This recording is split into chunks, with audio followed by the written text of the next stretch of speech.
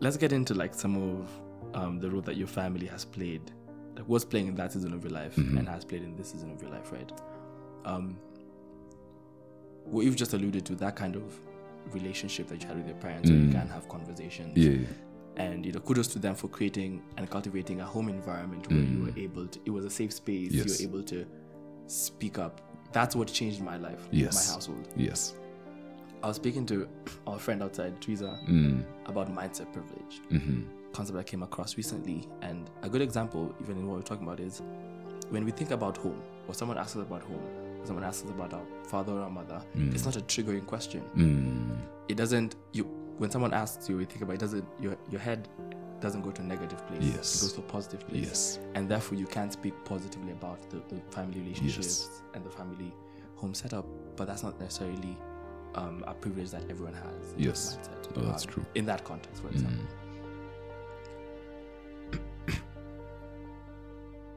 Talk to me about when you were a child and you'd retreat home to this kind of safe space after the bullying, after everything that comes with being a student, being a child in school and going through all that.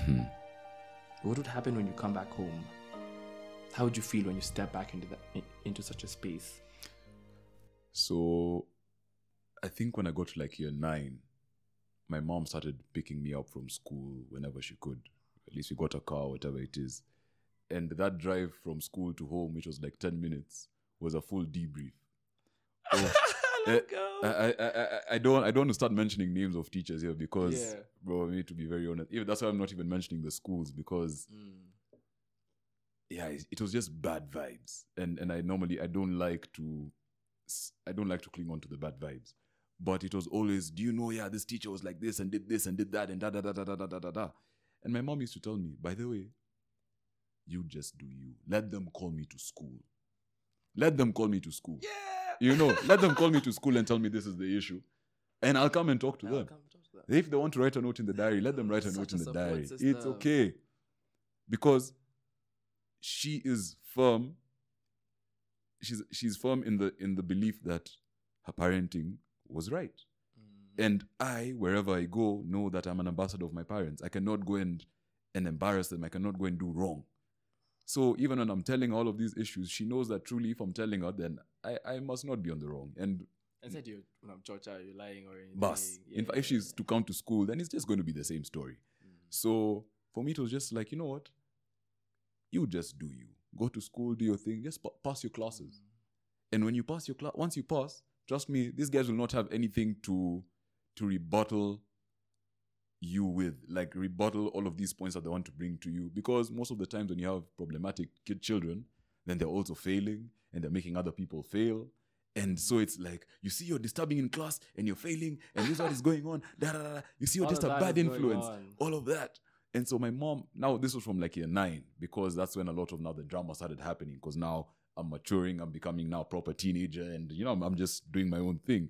And she just used to say, no, you just go and excel, by the way. Excel.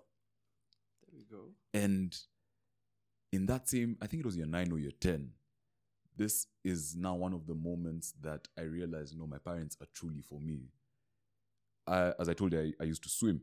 You did, yeah. And in 2015, I think it was my first South African trip. We were going to South Africa as CASA Kenya. CASA is Coast Amateur Swimming Association. And the issue was that trip was falling at the same time that tests were happening. And it's tests. It's not really a big exam. Like, this is just a school exam. Like, it's something that truly... So my mom's written a letter to the school to say that, yes, I know that these tests are happening now, but he has this swimming trip. Can he be able to do these exams before or after he gets back? Yeah. And the school refused. Did they give a reason?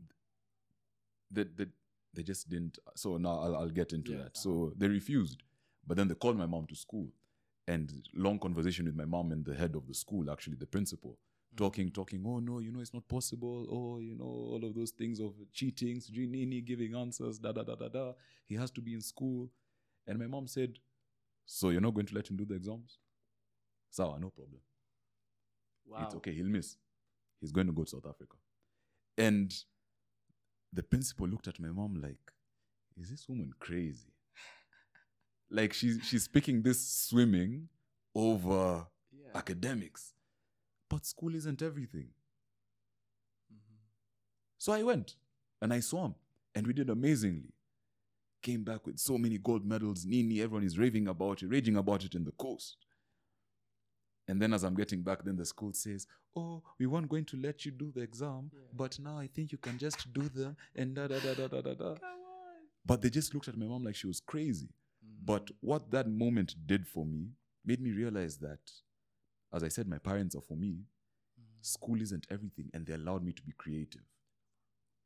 They allowed me to be creative, allowed me to express myself, build myself outside of school, because all these other things matter so much, And now after that, I think it was a year later, we've come to Nairobi, we've swam, we've broken national records, and we've done what? And I'm in the newspapers, and I'm da. Now the school wants to take responsibility of, Reza, who was in our school, did this and did that, and now they have the whole news. Now they see value in all of that, but I'm just like, you guys weren't believing in me. You weren't supporting me. You didn't care to take the initiative to just say, no, it's okay. Like, it's fine. We understand, like, kids are actually doing so much more in their lives, and these things matter so much. So why is it that now that I'm successful, now you really want to cling on to all of this, And now I think that was now year 10. And then now I did my O-levels in 2018. And when I did my O-levels, one thing that my mom had been telling me from that year 9 time, you just pass. And you're going to shut these guys up. It all happened.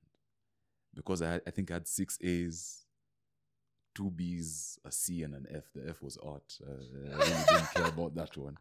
But graduation has come, and now, in fact, prize giving day. And now I'm being called up with all of these the smartest kids. I've gotten the same mark as the smartest kid in the class and whatnot. Hey, Kumbe, you're capable. Kumbe, you can do this. And I'm just like, hey. I told you. Hey, you've been giving me flack. And and so then from then on, what my mom was telling me of, it'll shut them up and they won't have anything to say, happened. Wakanyamaza. Now, they can't really say that, you're failing and your grades, nini. Now they're looking for all the other small issues, all the other excuses to be able to disturb you with. But they're so nonsensical that even you, if you're to really sit down and talk about it, you even just look stupid as an adult, Yeah. So throughout all that time, they never called my mom to school because, as I said, I never did anything wrong. But that moment, that was a very defining moment, because very many parents will cave in and just say, oh no, it's exams. Cave into the school. Yeah. But you go out there and swim.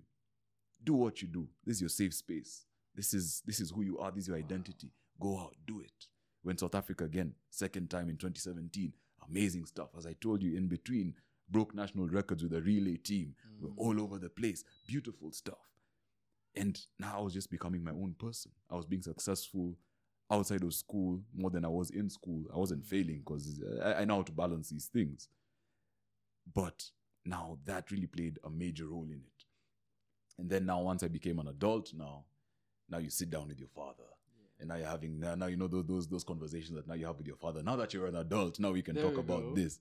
And now my father now began telling me so many things about life and the past and how you're meant to be doing things and, all of these things.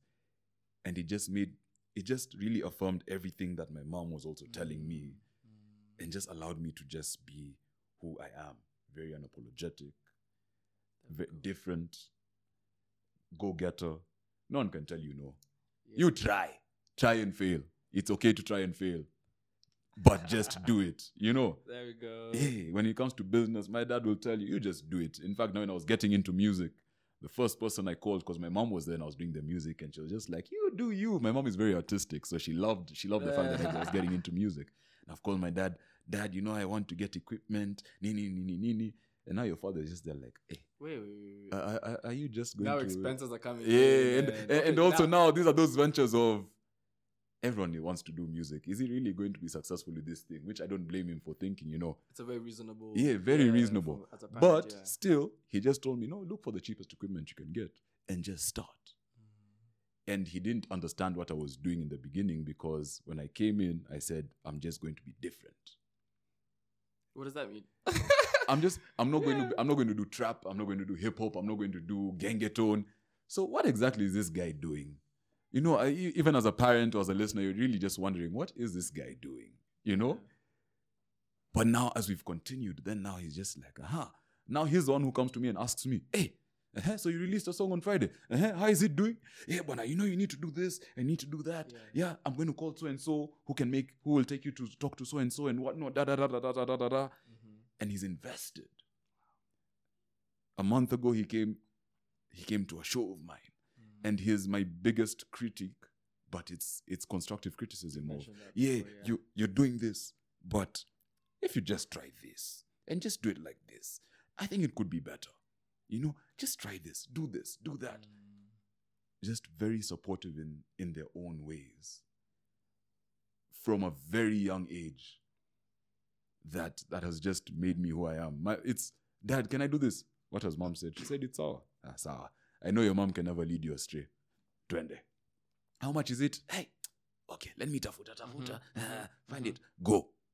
How much is it? Hey, okay, let me tafuta. Go. But it was never no.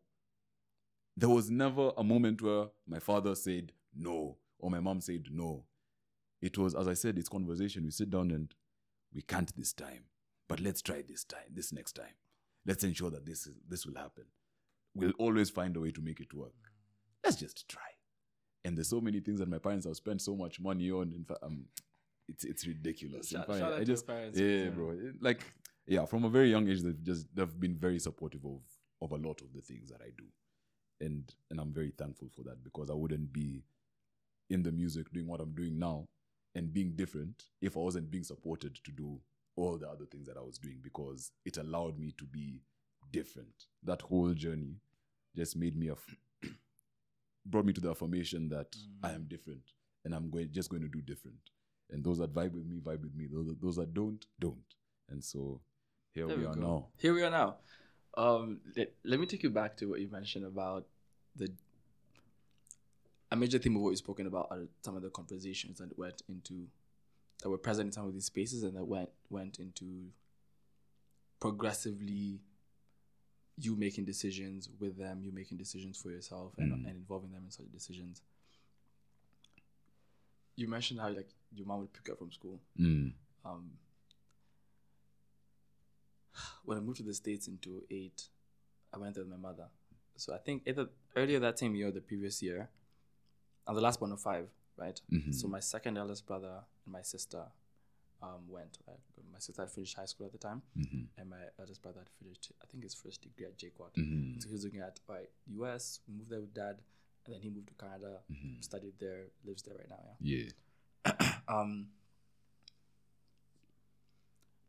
When whether my mom, in the household, it was just me, my mom, and my dad. The brother who I followed, his name is Arnold. He was finishing in Dagoretti later that year in November. We went there in May. So the school year was ending in June for summer. I couldn't go to grade 4. So from class 4, I would have gone to grade 4, but I was coming at the end of the year. So they're like, all right, do grade 3 for a month, ease into it, and then a summer year. So my mom took me to school the first day. Yeah, I needed her to take me to school that first day. It was clear. Hey. But as a kid, I'm excited. I came in the US, as a kid, you're just going through life as per how your parents want it. And my mom would take me to school. So what would happen is we'd get to it was like a building. You know those school buildings you see in movies, a building, the bell rings, and then you guys go inside and whatever. So she'd stay with me outside there. As we pangana in the lines, after everyone is there and then we enter, she'd stay with me in the line just to make sure I'm okay, the first couple of weeks. And then she'd pick me up at 3:10, and so a bunch of parents would be waiting outside for the kids. Some kids would walk home by themselves. And we'd walk home together. And this is just for her to ensure, okay, I'm easing into it really, really well. She hadn't plugged into work at the time. And I think back to how it might have been for her as a parent, even in trying to understand what my child is going through. And she'd ask questions, and it was the kind of space where you can open up and speak to her, but the good, the bad. And I think my mom has always been like this, and she'll always give you a listening ear. Yeah. Whether it's something good you're telling or it's something bad. And my mom like never judges her kids. Like, shout out to my mom. Like, she loves her kids to death. And she played a really big role in my adjustment there. And of course, got to a point where like the conversation will still be there, but some of the experience are a bit more like complex, and I don't necessarily know how to like put that across. But I saw the value of having such a person in your life contributing in that capacity. Now, my father, at the same time, he was working an 8 to 5. And so in the evenings, when we got to a point where mom would now be doing different shifts, and she'd be in the house sometimes, she wouldn't be in the house sometimes. That was in a very like specific schedule. So weekends he'd be home, and every day from 5:30 p.m. he'd be home. And so what my dad helped me out with at the time, even in those conversations, and I mentioned this in the first series, me being a stammerer and him helping me through working up that kind of skill, I see the kind of role and appreciation that we have even for our fathers as well, right? And when you enjoy his last show, one of the questions that she posed is the one that I had written in her question tag, and it was, who challenges you as an artist, and as a person as well. And you spoke about, in terms of artists, you mentioned the Burna Boys and everything, and we'll get into that in a bit, but you mentioned your father specifically. And I get back to mindset privilege and just acknowledging the fact that we had these good masculine figures in our lives who built up our masculinity, and we could draw really good examples from. And it's in how perhaps our fathers related with our mothers, our fathers related with us. For me, it was, I saw the relationship with my parents and my older siblings, and then mine just be a bit different from that because of the stage in life. So for example, when I was a teenager and going through this, they were also in their seasons of their lives. And as old parents, when coming back to Kenya and all that took part, our fathers have really played an important role in that. I'd be curious to understand from you the aspect of masculinity.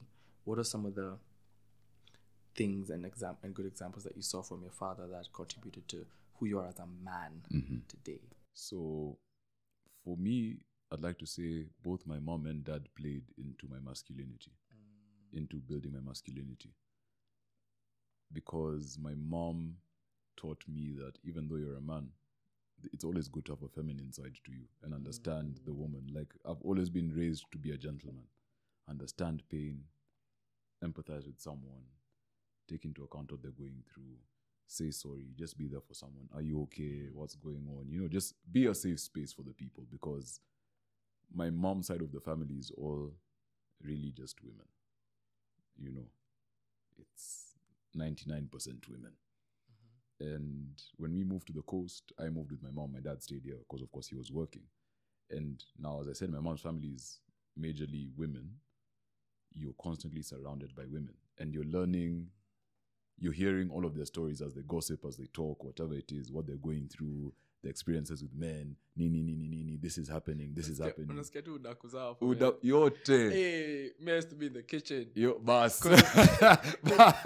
Quick side mission. When we'd have guests, I've always been the way you guys see me. Yeah. Talk everywhere. I want to meet people. And I think at that age, you're very straightforward with thought, communication, not going through any process of not being sieved and made politically correct. Yes. So when we get guests, I'll be that. So this is like my dad's. It's family friends are over. And it's dad. Baba out. I'll translate this. Baba out amekuja kutumalizia chakula huko. Crazy. This will have come to finish our food. Yeah. And then so it's embarrassing to keep this kid here. Yeah.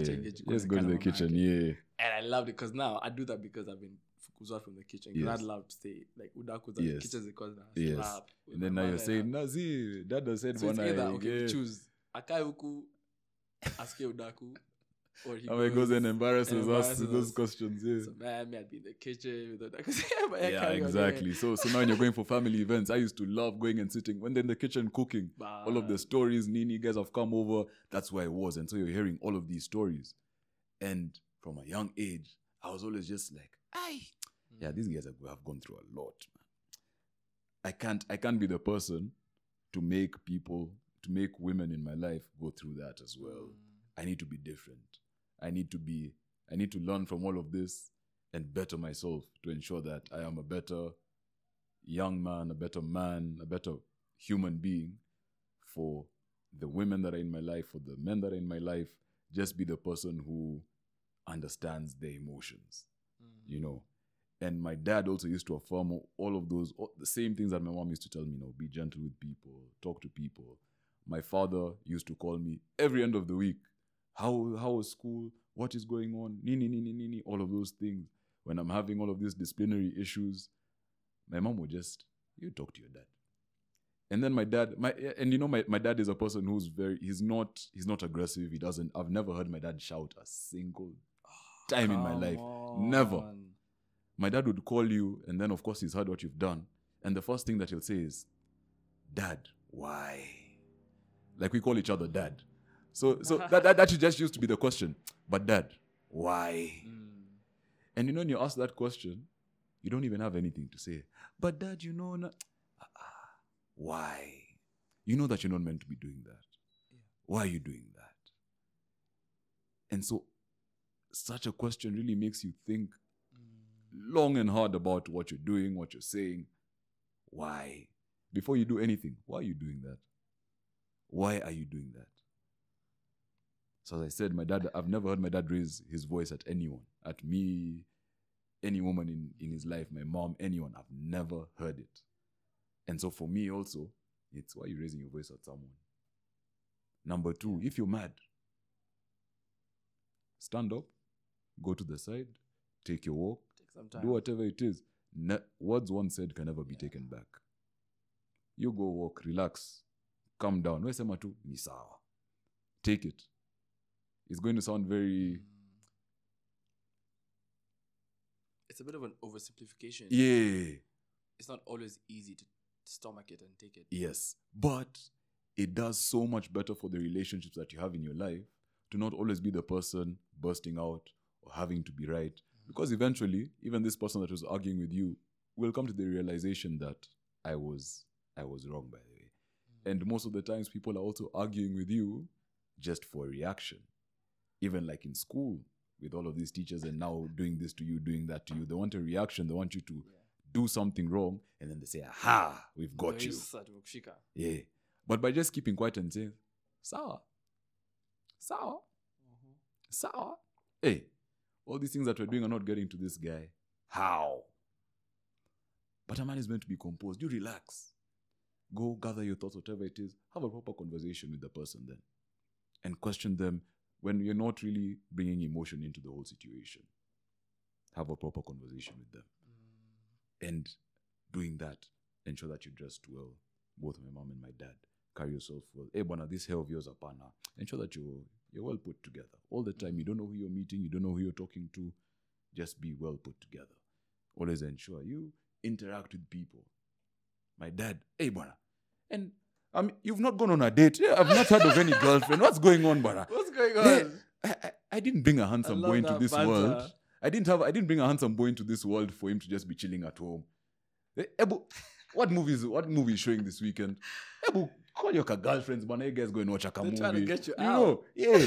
Because as I'm saying, I was an introvert. I loved spending time by myself. But being able to be pushed out into now these situations, to now go and interact with different people and all of that. And then now from all the stories and experiences that I've seen my mom and her cousins and her sisters go through, you begin to put everything into perspective. And now you're just like, nah, I need to be better because these girls are also going through the same thing. And all of these rich boys and whatnot that I was talking about are treating them like this. Nah, you be the safe space. When they have an issue, you're the first person they call. You don't want anything from them. They don't want anything from you, but they just appreciate your presence. Just be someone that people appreciate your presence. You know? Just, hey, what's going on? We'd like to have you around. come. And just be there and just be a good vibe. And then now my mom comes and balances it and says, it's good to be there and to say yes to these things. But sometimes also say no. It's okay to say no. Let people also not think that you're accessible and you're always just the yes guy. Anytime you're called, you're there. We know Razor will be there. Razor doesn't always have to be there. Let them miss your good vibes. Let them miss the type of person that you are. Anytime then you go, people appreciate that you're there. And so it was just a fine balance of all of these things now making me who I am as a person, as a man, and building my masculinity and not being over masculine or being over feminine. Like, you just have a good balance and you can relate to the both sides and relate to emotions, have proper conversation with them. You can be in a room with women and you'll talk and guys are just like, Reza is one of us. Yeah. But when you're with the guys also, you can also just connect with everyone, because that's the most important thing. Like, just be able to relate and talk to everyone and have good communication skills and have people appreciate who you are.